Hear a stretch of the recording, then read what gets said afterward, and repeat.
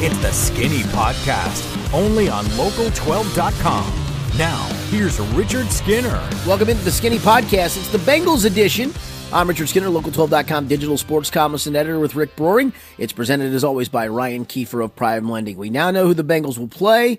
We know where they'll play, and the fact that we know the Bengals are going to play is a huge deal after they beat Tennessee 19-16 on Evan McPherson's walk-off field goal, and the craziest of crazy games where Buffalo and Kansas City, if they'd each gotten one more possession apiece the full time, we might be playing till Tuesday and not know who won that game after Kansas City wins in overtime 42-36 and just the craziest of finishes. Rick, I'm going to let you start because you're the one that puts the podcast together, but that was a crazy ending to that game.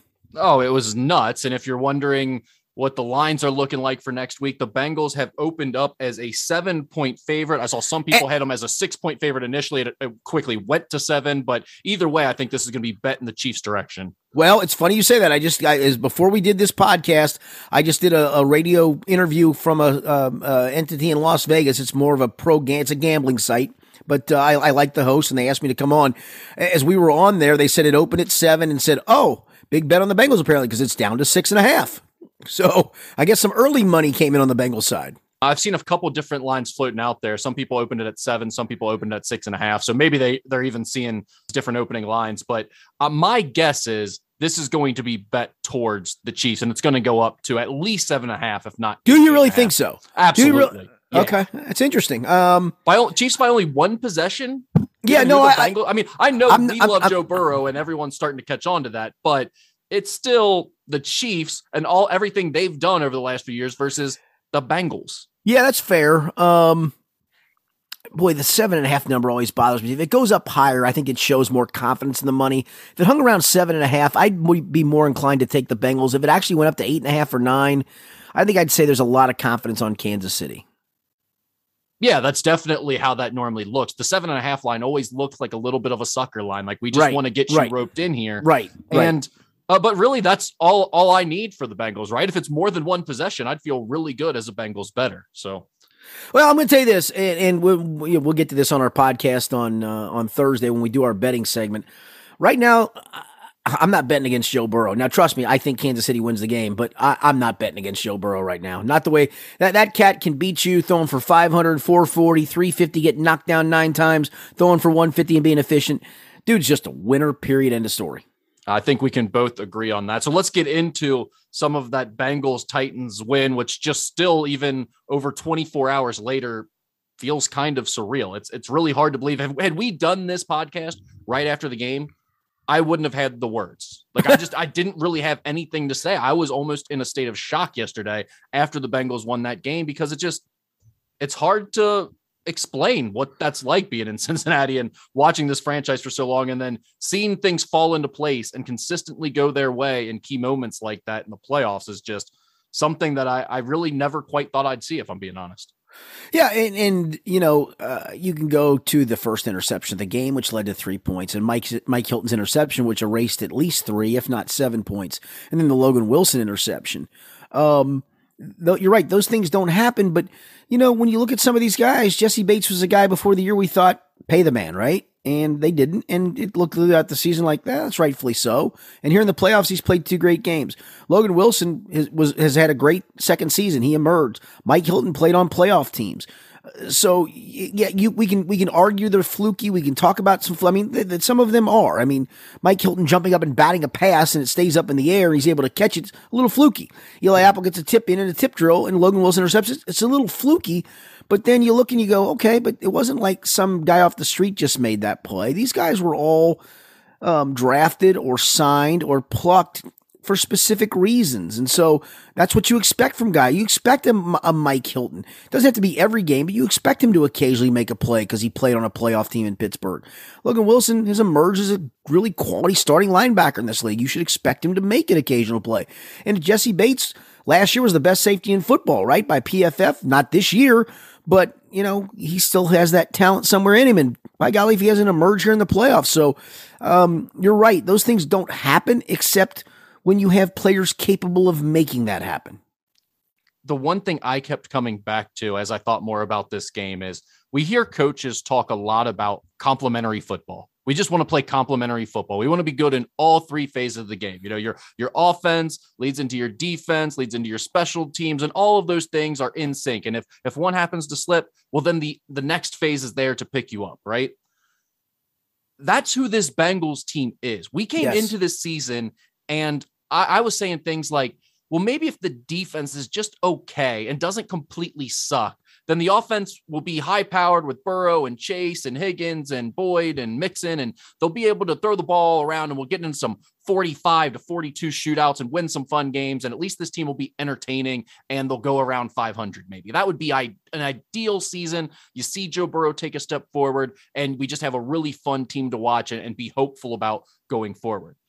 But as this season has progressed, we've seen that this team can win any style of game. Yes. Yep. It's not a one-dimensional team at all. It's not a team that has to play a certain style or face a certain type of opponent. They've proven, okay, if we have to get into that passing game shootout style that I thought would be how they'd have to win most of the time, they can definitely do that. They're fine playing against the Chiefs and scoring in the 30s. If they've got to get in a knockdown, drag out fight with the Ravens or the Titans and a team that wants to muck it up and run the football up the middle and are tough against the run on the other side, they can win those games too. And their defense can hang with it and get some stops against the run and prove what they did against the Titans. And then obviously you've got this special teams thing that is just incredible. The Bengals legitimately have the best kicker in the NFL right now. I don't think I'd trade him for Justin Tucker even.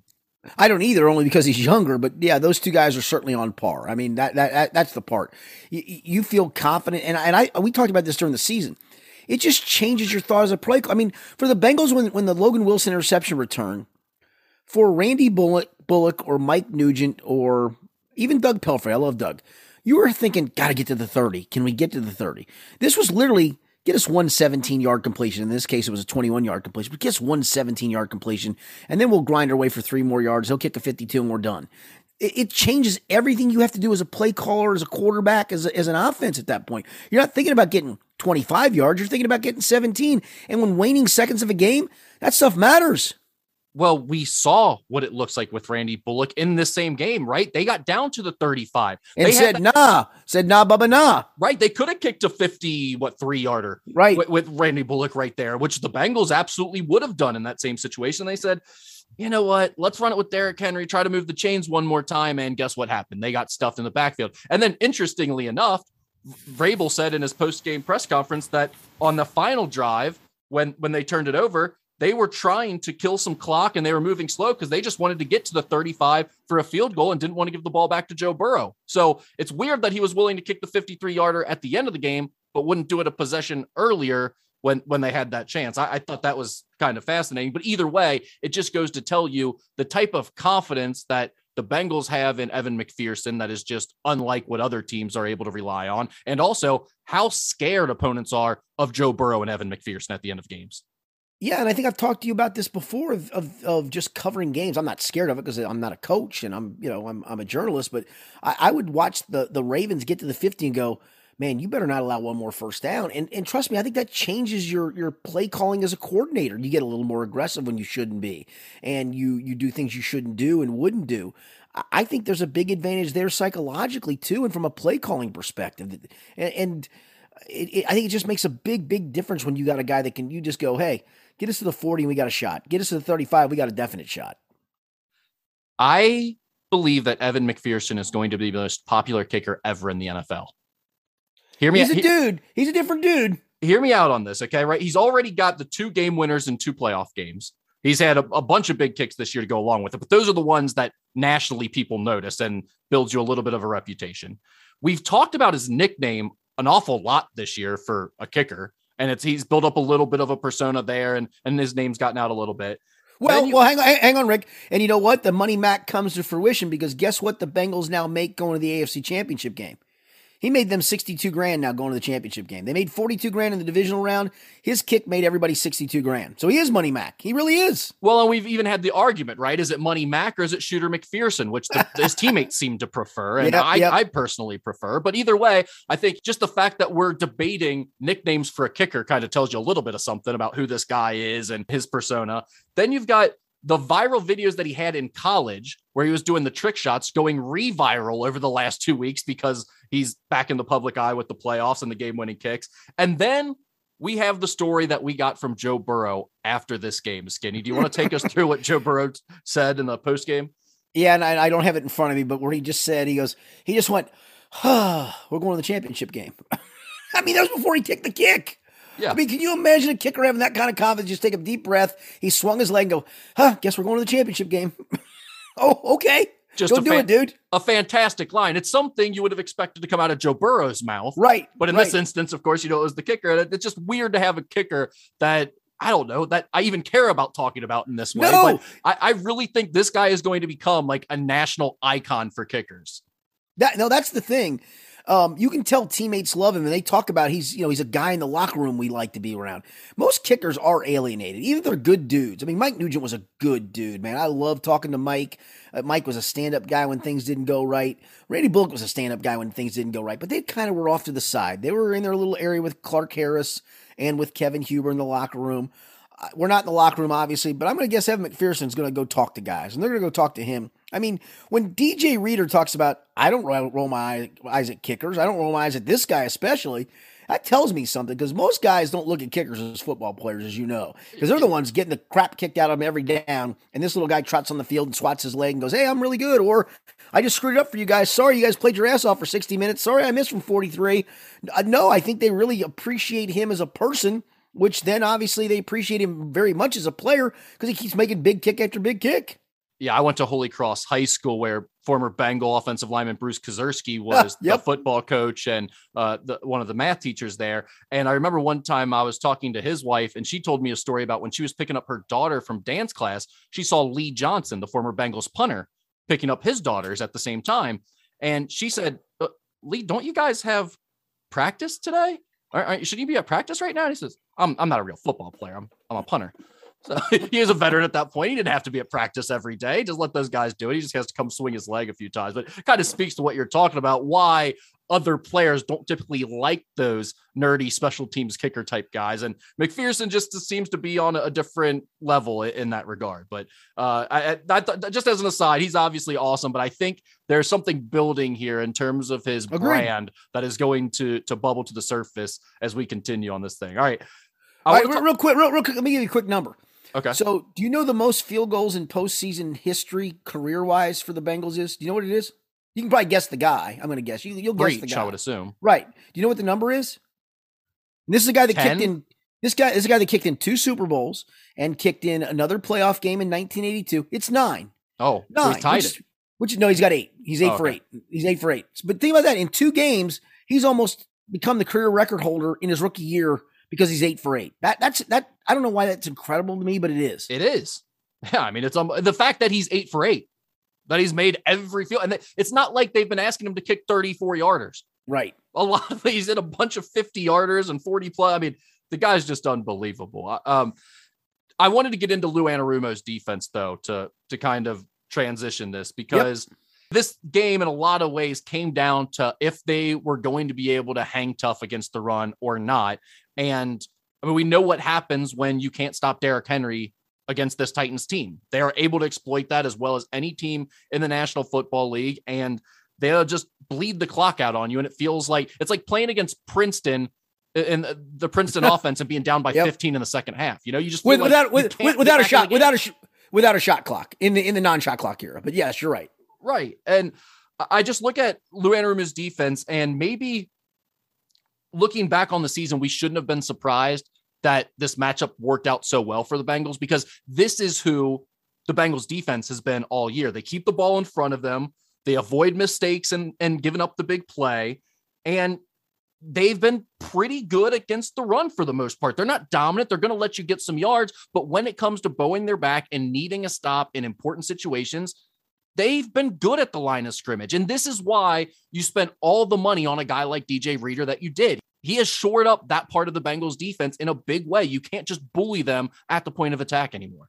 And he was spectacular in this game. I'll give you a number, Rick. The first 2 playoff opponents are 2 for 8 scoring touchdowns in the red zone. You think that matters?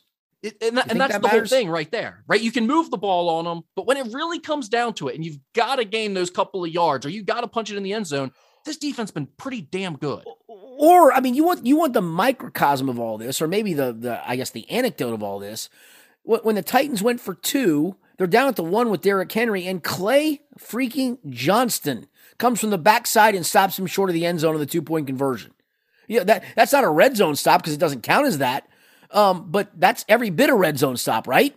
And I mean, even on the fourth and one, it's not in the red zone, and it's not a turnover, but it might as well have been a turnover because they get a first down there, they bleed more clock. They go down and kick a field goal. They might go down and score a touchdown. Then the Bengals are playing from behind against that pass rush. I think they were done. I really think they were done if they don't get the stop. There was actually an exchange this year where Paul Dehner was tweeting about some of the other linebacker names. And I actually mentioned to him about Johnston. I was like, you're just making up names at this point. And he's like, I won't tell you when exactly it was that I looked up and said, I know this answer. Go ahead. Yeah, when did the Bengals add him? I don't even know who that is. He literally asked me in the press box one day, who is that guy? I go, they just signed him off Carolina. He goes, oh, okay. And I'm not dissing Paul because Paul's great, and we all do that sometimes where you just don't see a transaction. But literally, when he did that, I went, yeah, they just signed him. I said, yeah, he's a nobody. Well, nobody made a hell of a play at the goal line. It's just incredible. I mean, DJ Reader, 6 tackles, 2 tackles for losses.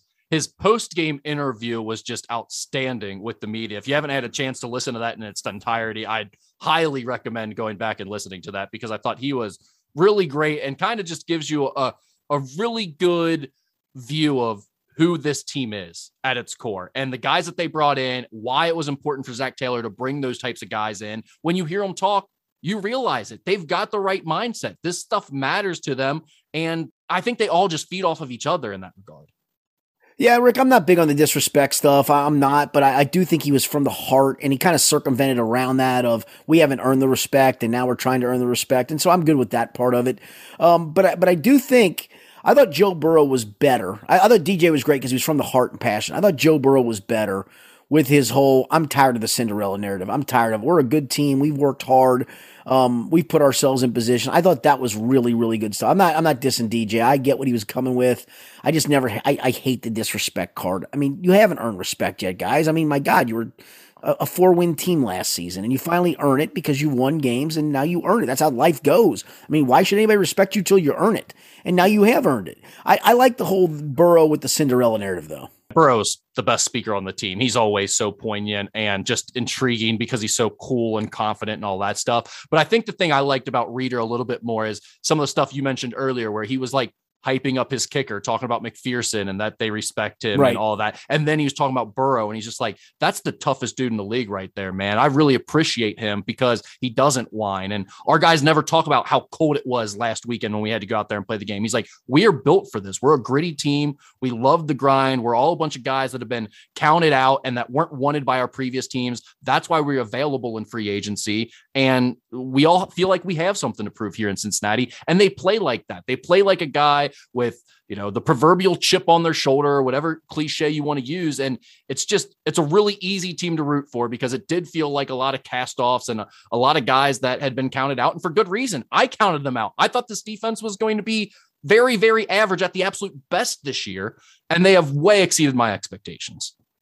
Yeah, no, I not to toot my horn. I love them back in training camp. But, you watch training camp and that doesn't always come to fruition. They just look different. And once they've played, they've been different. And look, I mean, as much as we've dissed certain guys, Eli Apple at times, right, who comes up with a big deflection in at the end of regulation to get the interception. I mean, puts a hand in there and gets the deflection. God love him for it. Yeah, and Bates, like you said, he had the tone-setting interception right at the beginning of the game. You had the Hilton TD, which I thought was an incredible play. I know you said it was a little bit fluky. Well, it kind of was, I guess, but I mean, the reaction to catch it, not to bat it down. I mean, batting it down was just a great athletic play, but a little fluky that it bounced straight up in the air where he went, oh, I can catch this now. Yeah, I mean, that reaction there to make that an interception after he tipped it was phenomenal. And then Wilson picking it off to win it. And not obviously that was a big play, but like you said, Eli Apple kind of had the bigger play there with the deflection to tip the ball up in the air. But how about Logan Wilson just in general? We've talked about him a lot this year and him filling that role as the stud of that defense and a real dude there in the middle of your team and a captain. He has 8 tackles, 6 solos, a quarterback hit, a pass broken up. He was pretty damn good in a big moment right there. Well, and let's face it, not a lot of linemen, that wasn't a hard catch, mind you, but not a lot of linebackers have the ball skills to even catch the deflection. They're all, thumbs and forearms and, gloves, and maybe don't catch that ball. He caught it like he was easy for him to catch that. And I know that sounds simple because it's just a nice little soft deflection, but you see a lot of guys out, panic, their hands get all mucky and they don't catch it properly. He's calm and cool because he can catch the football, and he made an easy catch on it. And I don't think that should be discounted either. Yeah, how many interceptions is that for him now? 6 5 on the year? 5 on the year? Five. Yeah, so 5. 4 regular season, 1 playoff. Yep. Yeah, he's shown those ball skills throughout the season. Skinny, is there anything else? Well, I mean, I guess Awuzie was kind of one of the negative points from this game. He really struggled. It was impressive to me that he had such a poor game and the defense was able to withstand it and not give up a bunch of points as a result. And let's face it, I know we want guys to be great all the time. Joe Burrow hasn't been great all the time. I mean, you're just not. And yeah, he, for whatever reason, a couple of times it looked like he slipped. He just he just wasn't right. I mean, even the touchdown to A.J. Brown, his coverage was okay. It was pretty good. And A.J. Brown makes that crazy one-handed catch. But yeah, he wasn't very good. And yet you still only give up 16 points and still won the game. And so for a guy like that, that's the great thing about pro sports with guys who are really good. Yeah, they're going to have everybody. MJ has a bad game. Kobe has a bad game. Will Chamberlain has everybody has a bad game, right? Tom Brady, Joe Montana, you figure out everybody has a bad game. And so if that was Cheeto's bad game, I'm going to guess he doesn't make it 2 in a row. And what a good time for that not to be 2 in a row facing a team as good as Kansas City and a receiving corps as good as Kansas City. Yeah, isn't that the truth? I mean, it didn't feel like it was anything that, Cheeto's lost here. He's really struggling here. He's in a slump. It was just, he got beat a couple of times, and that happens. The other team are paying their players a lot of money too for a reason. That sometimes you're just going up against a really good player and they get the best of you. That's fine. But I guess, again, it goes back to my overall point of this team just continues to impress me that they can make up for mistakes like that. If one of their better players who you think is so important, their defense lets them down, it's not the end of the world for this group. And that just kind of speaks to the overall depth and how good they've been as an entire unit, not just this game, but really throughout the season. And they continue to get better. So you mentioned Joe Burrow, and this game was one where he really wasn't at his best. And obviously he got sacked 9 times. So it's really hard to be at your best, but man, he was still awesome when it mattered, wasn't he? Well, I think he was actually really good when he gave him a clean pocket. I mean, he's 20, I'm doing this on top of my head, 28 to 37 or 27 to 38. I'm doing my math wrong. 28 to 37. Yeah. And T. Higgins dropped 2 balls. He did. I mean, he dropped 2 balls. So put those in the mix. He didn't drop very many. Suddenly you're 30 to 37. That's almost 80% completion percentage despite getting belted around. I honestly thought Joe was great. And hell, I'll even throw one more on that. The check down to Samaje Perine, it wasn't a great pass, but you got to catch the ball, and you certainly can't box it like he boxed it. There's another one. That's 31 of 37 now, right? Yeah. That's pretty damn good. He was great. That's what I'm saying. He was awesome when it mattered, but to your point, the clean pocket situation, he took a couple of sacks on third down that he absolutely can't take. They were bad decisions. Right. I mean, that's right. And that's no on question. Him. No question. If he doesn't make those plays when it mattered to then win the game after that, then you're looking back at it and go, Joe's been amazing this year. He's obviously one of the best quarterbacks in the league, but there were some learning moments in that game. And I think we saw that. It wasn't his best performance, certainly not compared to the first postseason game he had and the last couple of games of the regular season, but it didn't matter because he's still so damn good with the game on the line. And like you said, he's accurate. He makes the big throws. He gets them into positions for the field goal. And he really never should have had the interception. One, because Perine shouldn't have made such a poor play on the ball, but 2, that was not an interception. That is one of the worst calls even after review. I don't know. It was so simultaneous. Stop right there. Unless we're allowed to use the ground to catch the ball, I don't want to hear about the simultaneous stuff. You're using the ground to help you catch the ball if it's happening simultaneously. That is a trap, like by the definition of trap. The ball can hit the ground if you have control. There's no way to get control if it happens nearly simultaneously. You're almost dribbling the ball off the ground. It's insane to act like that's a catch. That's how stupid the NFL rulebook has got to the point where people like you who are intelligent think that could even possibly be ruled an interception. That is Nah, so stupid. the one thing I will say, it goes back to the rules are written sometimes in a wrong way. And what the rule should be is at any point, if at any point the ball hits the ground, at any point it is an incompletion. That's not really a hard rule to write. And they just don't have that rule that way. Well, and so the way, right. It continues to evolve. And we've gotten now to this point where if you can just dribble the ball off the turf once or twice, and it's like, but he didn't dribble it, dude. It never moved. He scraped it as he was catching it. Moved like 3 inches. You can see the weeds flying up. Slow down. He did scrape it, but in simultaneous catch, that's not a catch. You're allowed to use the ground, and that's not a catch. That's a new thing that we're creating, but that's not a catch. A catch requires you to catch the ball without the ground, period. No, it does not. In the real world, we can talk about the NFL rulebook, but in the real world, if you're trying to catch a ball, if your son is bouncing off the ground while he's catching it, you're not telling me caught the ball. That's not. And that's where I go back to, let's change the rule to make it pretty simple. Agreed. The ball hits the ground at any point, it's not a catch, but that's not the rule. And those guys have to officiate the rule, dude. But even by the rule, that's not a catch. You can't possibly have control of the ball if you're simultaneously scraping across the ground. You don't have control of it yet.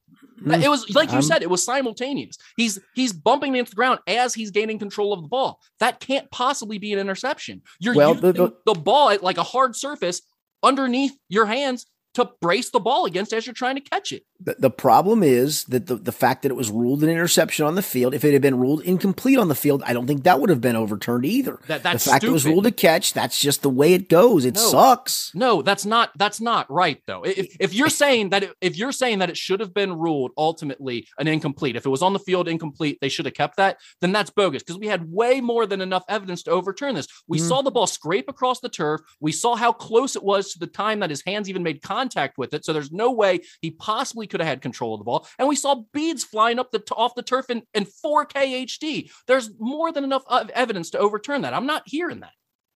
Okay, I'm just going to disagree with you because it's just a bad rule. It's badly written. It's a badly written rule, and it's impossible it should be changed. To interpret. And these stupid refs have gotten so far down this hole. I don't think it's the refs. Even people like you can't see that that's not a catch. I don't think it's the refs. I think you need to change the rule. There's a big difference. I agree with that. If we're to the point where that's even remotely considered a catch, we definitely need to change the rule because that is asinine.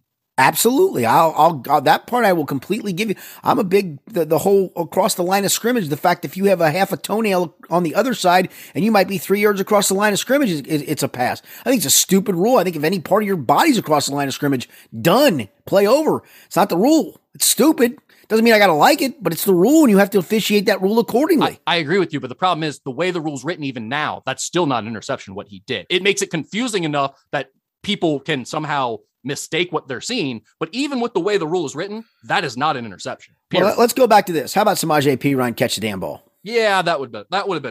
That would have been better for sure. We're going back to Burrow's game that he had. We were talking about how well he played despite the 9 sacks. I mean, there were moments in there where you had to be nervous as a Bengals fan. No doubt. Take all of those hits. Well, he was totally fine after the game, though, right? Yes. And Rick, the 2 that we don't even talk about. I mean, he got technically sacked 11 times. 2 of them were after the whistle, right? Yeah. The one where they dove into his knees was legitimate scary. He got up for a second and hobbled, and then he was okay. Yes. And I didn't like the fact that they hit his knee. I know fans were saying, why don't you blow the whistle? You could see the official running down the sideline, blowing the whistle. You couldn't hear it. I mean, you just couldn't hear the damn thing. Now, it doesn't excuse the guy for diving at his knees, but, he got beat up pretty good, man. And the fact that he was still in there smiling and making Evan McPherson jokes, that's pretty incredible. His first down run to set up Mixon's touchdown. Yes. Huge. Third down. That's a play I'll never forget. As long as I mean, that's one that'll stand out in my mind of just like, that's my freaking quarterback dude, there. He was going, the way he leaned his body, he knew he wanted to get to the marker and dive if it came to that, right? Yep. But he was almost like, if somebody's here, I'm trucking you, or I'm going to try to truck you. I don't know if he would have. He was determined to get that first down. And when he was able to do it without hitting somebody, it was even more impressive. Because that was a huge play. And it kept the drive alive. It was going to be another field goal attempt, right? And how big would that have been if that's what that would have turned out? Again, the end of the game would have ended differently, all those kind of things. But how big was that? And then Joe Mixon on the next play runs 16 yards for a touchdown, and it's 16-6. I don't know if he commented on this in the post game, but it didn't look like a designed run in that situation. It was not. I thought it was. I tweeted that I thought it was. He said it was not. He said as soon as he dropped back, he saw the opening and decided to take off. Yeah, and that's what I was thinking. Is it looked more like before the snap, he saw what they were in, and he's going, there's about a 98% chance I'm just getting this myself. Right. And he saw exactly what he expected to see. And because it was almost instantaneous. He took his drop, he looked up and he said, I've got this. Yeah, and that's why I thought it was a draw, because of how quickly he put a foot back and took off, and the fact that the Red Sea's part of it. No, it was not a design draw. It was him seeing it really quickly and going and getting the first down. That was impressive decision making, and then the fact that you could just see how determined he was of, I'm going to find somebody. If I got to hit you, I'm going to hit you, and I'm going to try to get through you. And then it was like, no, I don't have to do that. I just have to dive across the marker, and I'm going to do that to not get myself hurt. Yeah, it just speaks to his recognition of everything. Because if it happens that fast in real time, he's seeing it before the snap. He knows exactly what they're going to do and what's going to be. And he said that. He said, I thought this was going to happen. I thought I was going to have a chance based on the look that if things got blocked this way, I would be able to take off and run, and he did. And then where do you go when you need to get in position for a field goal to win the game, and you've got the ball in your territory, getting closer to midfield?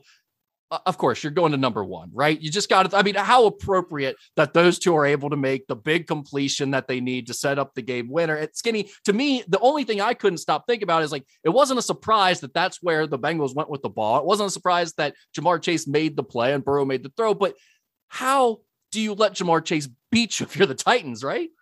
It was a great route. I know CJ Uzomah, we talked to him today. Apparently T. Higgins on the other side was wide open too, ran the same route. And CJ said when the play went off, he said, he goes, I knew where it was going. It was going to one of the two outside guys based on the coverage. It was a matter of who beat who on the route.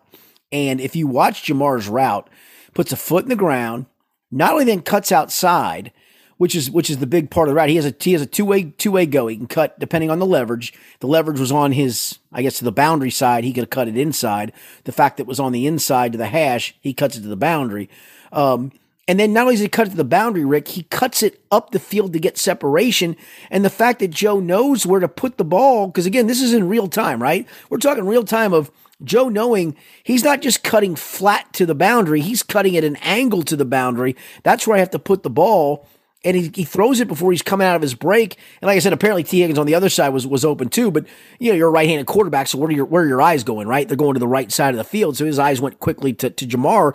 And I think he realized really quickly, Jamar's going to break open here, and I'm going to throw it here. And Jamar has to run that route precisely to get it. Again, think about if he cuts that off 3 yards short. Where's the ball, Rick? It's over his head out of bounds. Instead, it was perfectly placed. Tap, tap, tap, in, easy catch, easy pitch. Field goal territory. And so I thought CJ explained it really well to the point where he said, as soon as we came out, I knew where the ball was going, and it was a matter of who won their route. And he said, actually, they both won their route, but, he sees Jamar, and probably there's also still that connection because that's my guy. But I think, again, he's a right-handed quarterback looking right. All parties can't run that any better. They can't. And let's not forget, the offensive line had to hold up for a little bit longer on that play because it was a little longer developing route, right? Yeah, and finally they got the protections right. The guys held up right. I mean, there were several times throughout the games where the protection was just, they had no chance based on what the defense had called, what the offense was running there. They didn't even have the right amount of guys in to protect in certain situations. So as much as we talked about the offensive line getting destroyed, and there were times where it's probably on the offensive coordinator and Burrow, and give credit to the defense too. The Titans defensive calls and the crowd noise. And the crowd noise. Right. Yeah. So, I mean, it's just, they did a hell of a job all game, but you're right. You go down to when it really mattered, the most crucial player to, the Bengals were able to come up with something that got the job done. And whether it was Burrow making a great call and read, or the offensive line holding up enough on that play, or just some great play calls down the stretch too, after some earlier in the game that weren't so good, you just got to give kudos to really the whole Bengals offense and everyone involved. And I go back to, it looks easy, right? On TV, it looks like, oh, it's an easy pitch and catch. Go watch that route in real time, even in slow motion. And again, realize where Joe Burrow has to have his eyes. Realize where he thinks Jamar's going to go and where Jamar goes. It's pretty incredible to watch that play develop and go, wow, that's some real chemistry right there. Period. End of story. Skinny, give me anything else that came out of this game from your perspective. Anything that you heard in the post game that you found interesting, anything that stood out to you while the game happened that maybe flew under the radar a little bit? Well, it didn't fly under the radar, but Mike Vrabel's decision to go for 2 was stupid. Then his decision at the end of regulation, the way they managed the clock, I think it forced Ryan Tannehill to try to force that throw into the receiver. And it really wasn't a throw he should have made, but the clock was at the point where you got to make something happen down the field. I think Mike Vrabel helped the Bengals win this game as much as anybody. I like Mike Vrabel. I think he's a really good coach. I love his attitude. I love the way his guys play. I like the fact that he just wants to be the toughest, most physical team. But my lands, dude, going for 2 there. This is not the 3rd game of the regular season, Chief. Go take your points. Don't be stupid. Don't be analytically stupid. That's where analytics shoved it up your ass. And then again, at the end of regulation, I'm still trying to figure out what the hell were you doing? Yeah, the 2-point conversion, I'm with you, but the end of the regulation is the one that I just really look and I go, this is a team that's pretty known for good decisions, playing conservatively, leaving it up to their defense and all that. Like, they're not the team that screws up the clock usually. That's where they typically excel. And I mean, his explanation after the game essentially was, I'm scared to death of Joe Burrow. He didn't say that like that, but his explanation made no sense at all because he said they were going really slow on that last drive. Well, then run the clock out. Just call it a day, run the clock out, go to overtime, and hope for the best with the coin toss. That's what I thought they were going to do at first. And then he said, well, we were trying to get to the 35 to kick a field goal, and we didn't want to give him the ball back. It's like, well, you just ran 4th and 1 from the 35 of possession ago. What are you talking about right now? No, it was very Marvin Lewis like of can't figure out, do you want to go for this or you don't want to go for this? Are you scared of the other guys or you want to win the game? And then all of a sudden you tell your quarterback, guy, you got to make a throw here. We need to get the ball across the 50 with time waning down. And the poor guy goes, okay, I got to gun one in here. He actually had the running back McNichol on a check down route right over the middle on that play, Rick. He would have gained 15 yards. But I think for him, it was more, my eyes are here because I got to gun one into traffic. He's not thinking check down at that point. Because he wasn't getting pressured. There was really not a lot of pressure. He had a chance to step into the throw, make the decision, and he guns it into 5 guys going, well, I got to throw a ball here because we got to get the ball down the field because we don't have a lot of time. That was, thank you, Mike Vrabel, for being stupid. Yeah, well, and credit to Lou Anarumo and the defense too, because I know a lot of Bengals fans and myself included throughout the year going, I'd love to see us be a little more aggressive. Why are we only not there? 4? We can't get there. Maybe send a blitzer and not necessarily in that situation, but just in general throughout the game, right? You think those things of, it'd be nice to see us get home once in a while, maybe get a little more aggressive. And all season long, Lou has been very conservative with that. And it seems like his philosophy is more, let them play in front of us and make a mistake for us, and we'll just be sound. And in this game, that's exactly how it played out. The Bengals kept the ball in front of them, and then Ryan Tannehill, when he's trying to make a play, was Ryan Tannehill. He's exactly who we thought he was. And to your point about Mike Vrabel, it's like, this is a guy that you never trust to go out and win the game for you and go make those plays. And at the end of the game, you put him in that situation. It was very strange. It was very strange. Now, I will agree with what you said about Lou, except for a couple of big plays came on the blitz. There was one early in the first half where they blitzed Mike Hilton and Von Bell, and Von got a sack, and they actually fumbled it, but they recovered it. And then remember, Mike Hilton's interception came when Mike Hilton came on a slot blitz and was able to jump up and knock the ball down. So Lou picked his spots really, really well, and came away with a couple of big plays because of it. Yeah, well, and going to the Rams game that played out on Sunday night here as we're recording this, at the end of the game, Tampa Bay brings a safety blitz inexplicably against Matt Stafford, and he throws right over top of it to Cooper Kupp to win the game. It's like, it was just another example of, this all being aggressive and everything is great. And I'm one who typically prefers that, but maybe some of these guys know what they're doing, Yeah. Who's this number 10 guy? He won't get by us. Oh, wait, he just did. Oh, that's the guy who might be an MVP. And the funny thing is, the Winfield guy's a great safety. But he just ran right by him, right down the middle of the field. Asking to guard him one-on-one when he's not directly even matched up on him over the play. I mean, how you don't just say we're going to put people in front of us and rally to tackle when they're out of timeouts is beyond. That's the dumbest thing. I can't remember. Is it Todd Bowles? Who's the defensive coordinator there? I draw a blank on all these guys. Whoever that should be fired. Him and the Green Bay Packers special teams coordinator out of this weekend are the 2 guys that should be fired. And the Green Bay Packers guy, I mean, the fact of all the mistakes, and then at the end of the game, you only have 10 guys to rush the game-winning field goal attempt.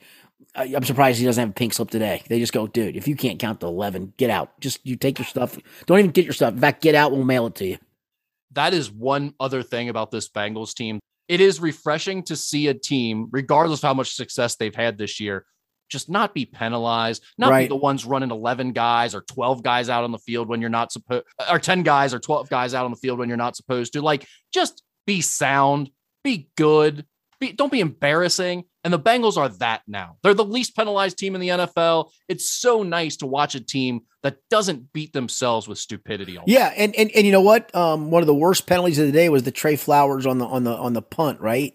And I think that was just more of he just kind of goofed. He kind of mistimed it. And then guess who came down? Yeah, guess who came down and made two great special teams tackle in the open field on punts after that? Trey Flowers. Yeah. I mean, that's a hell of a bounce back.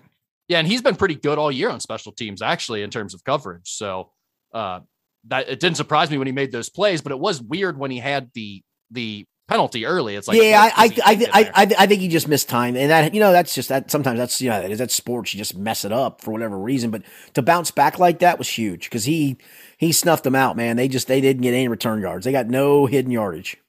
Yep. All right, Skinny. Anything else that you have from this one?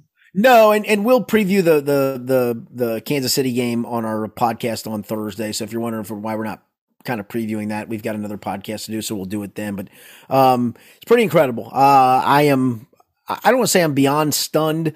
I wrote a piece, Rick, and I got to go back and I think I wrote it the bye week that at the time they were. No, I take it back. I wrote it after the Baltimore game when they were 5-2. Of now you've changed expectations. Now it's.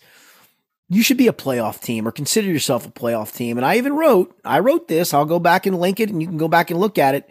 That, the two times the Bengals made the playoffs, kind of weird stuff happened where they got a goal line stand early in a season. They then won a game where they beat a team like they beat Baltimore early in the season where you're like, oh, okay, maybe they are pretty good.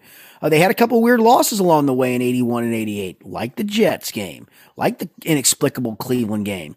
But this is kind of how seasons evolve. When you have a roster that's young and you're not quite sure, and then suddenly they do this kind of stuff, the sky is the limit. And so, I'm going to give a short tease. I don't think they go to Kansas City and win, but honestly, anything this team does doesn't surprise me. It's not like I go, oh, well, yeah, that'd be sweet. This would be like the Jaguars beating the Titans in a divisional game. No, they've already beaten this team.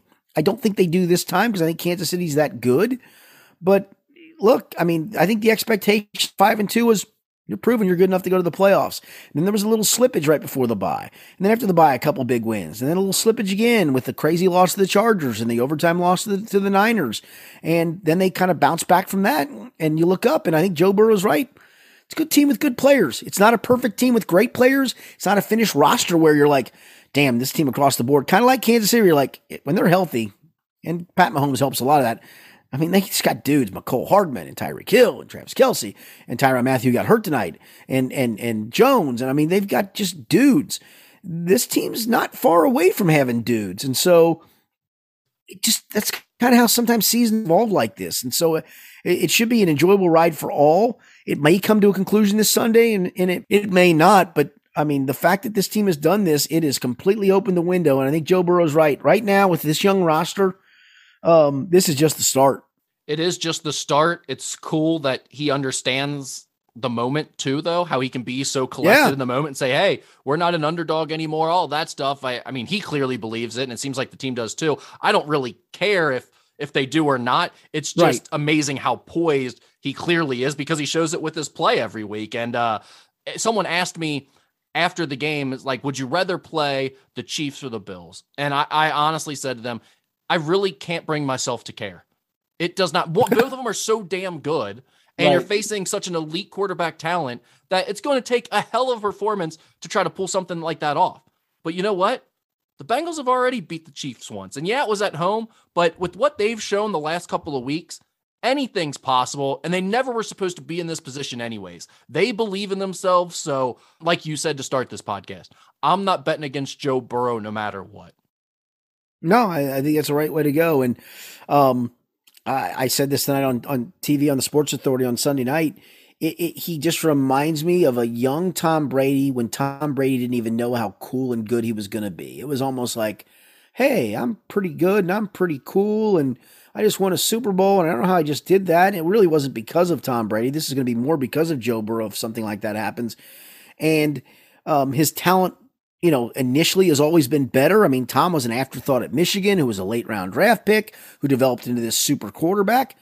Joe Burrow was already this super quarterback, and here he is in year 2 doing this. In the way he just acts and reacts and the way guys galvanize him, it literally reminds me of the second coming of Tom Brady. I totally see that comparison. The only thing I would say is I think Brady was a little less assuming because of how he entered the league and who he was at the time. Burrow, I think he does know how good he is and how good he intends on being. I think Joe Burrow thinks he's a Hall of Famer in his mind right now. No, yes, I agree with that. Yeah. And that's my point. But he's very understated in doing so. And it's almost like, you guys can follow if you want. I think I'm pretty good. Follow me. And they do. Yeah, that's more what it's like. It's more like, I am this good and I'm going to do this stuff. So you can either believe and get behind me or not, but we're rolling this train forward either way. Yep. No question. That's all I got, Skinny. All right, Rick, as always, I enjoyed it. We will be back on Thursday, I think. I got to look at the week. It might be Wednesday. We never know where we go with this. It's usually midweek, somewhere along the lines. Rick, oh, you're not traveling anymore, right? No, I'll be home for the next 2 weeks. So. All right, so we'll be good. So we'll probably do it on Thursday this coming week. So hopefully you'll join us then for our weekly Potpourri podcast. For Rick Boring, I'm Richard Skinner. It's been the Skinny Podcast, the Bengals edition, presented by Ryan Kiefer of Prime Lending.